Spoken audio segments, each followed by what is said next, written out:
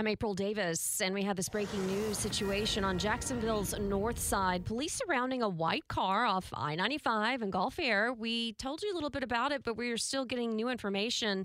It's been a crime scene there for hours. Action News Jax's Alexus Cleavenger has been there for a little while this morning. And Alexus, what are you learning about this developing situation? Yeah, well, JFRD tells me they transported one person here at Golfair Boulevard, but we haven't been able to get much information from police. We actually just got an email into the newsroom not too long ago, minutes ago actually, that we will be hearing from police around 9:45 this morning to find out exactly what happened and what this incident is. But I want to give you an idea of just how much they have blocked off here.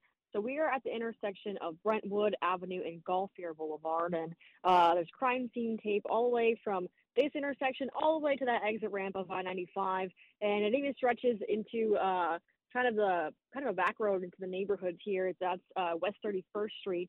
But again, large police presence here on Golfair Boulevard, multiple JSO cars. I did see one crime scene unit van. I've seen detectives on scene as well. But like I mentioned, we are expected to get a briefing from JSO at about 9:45 this morning. So we'll be getting updates here shortly.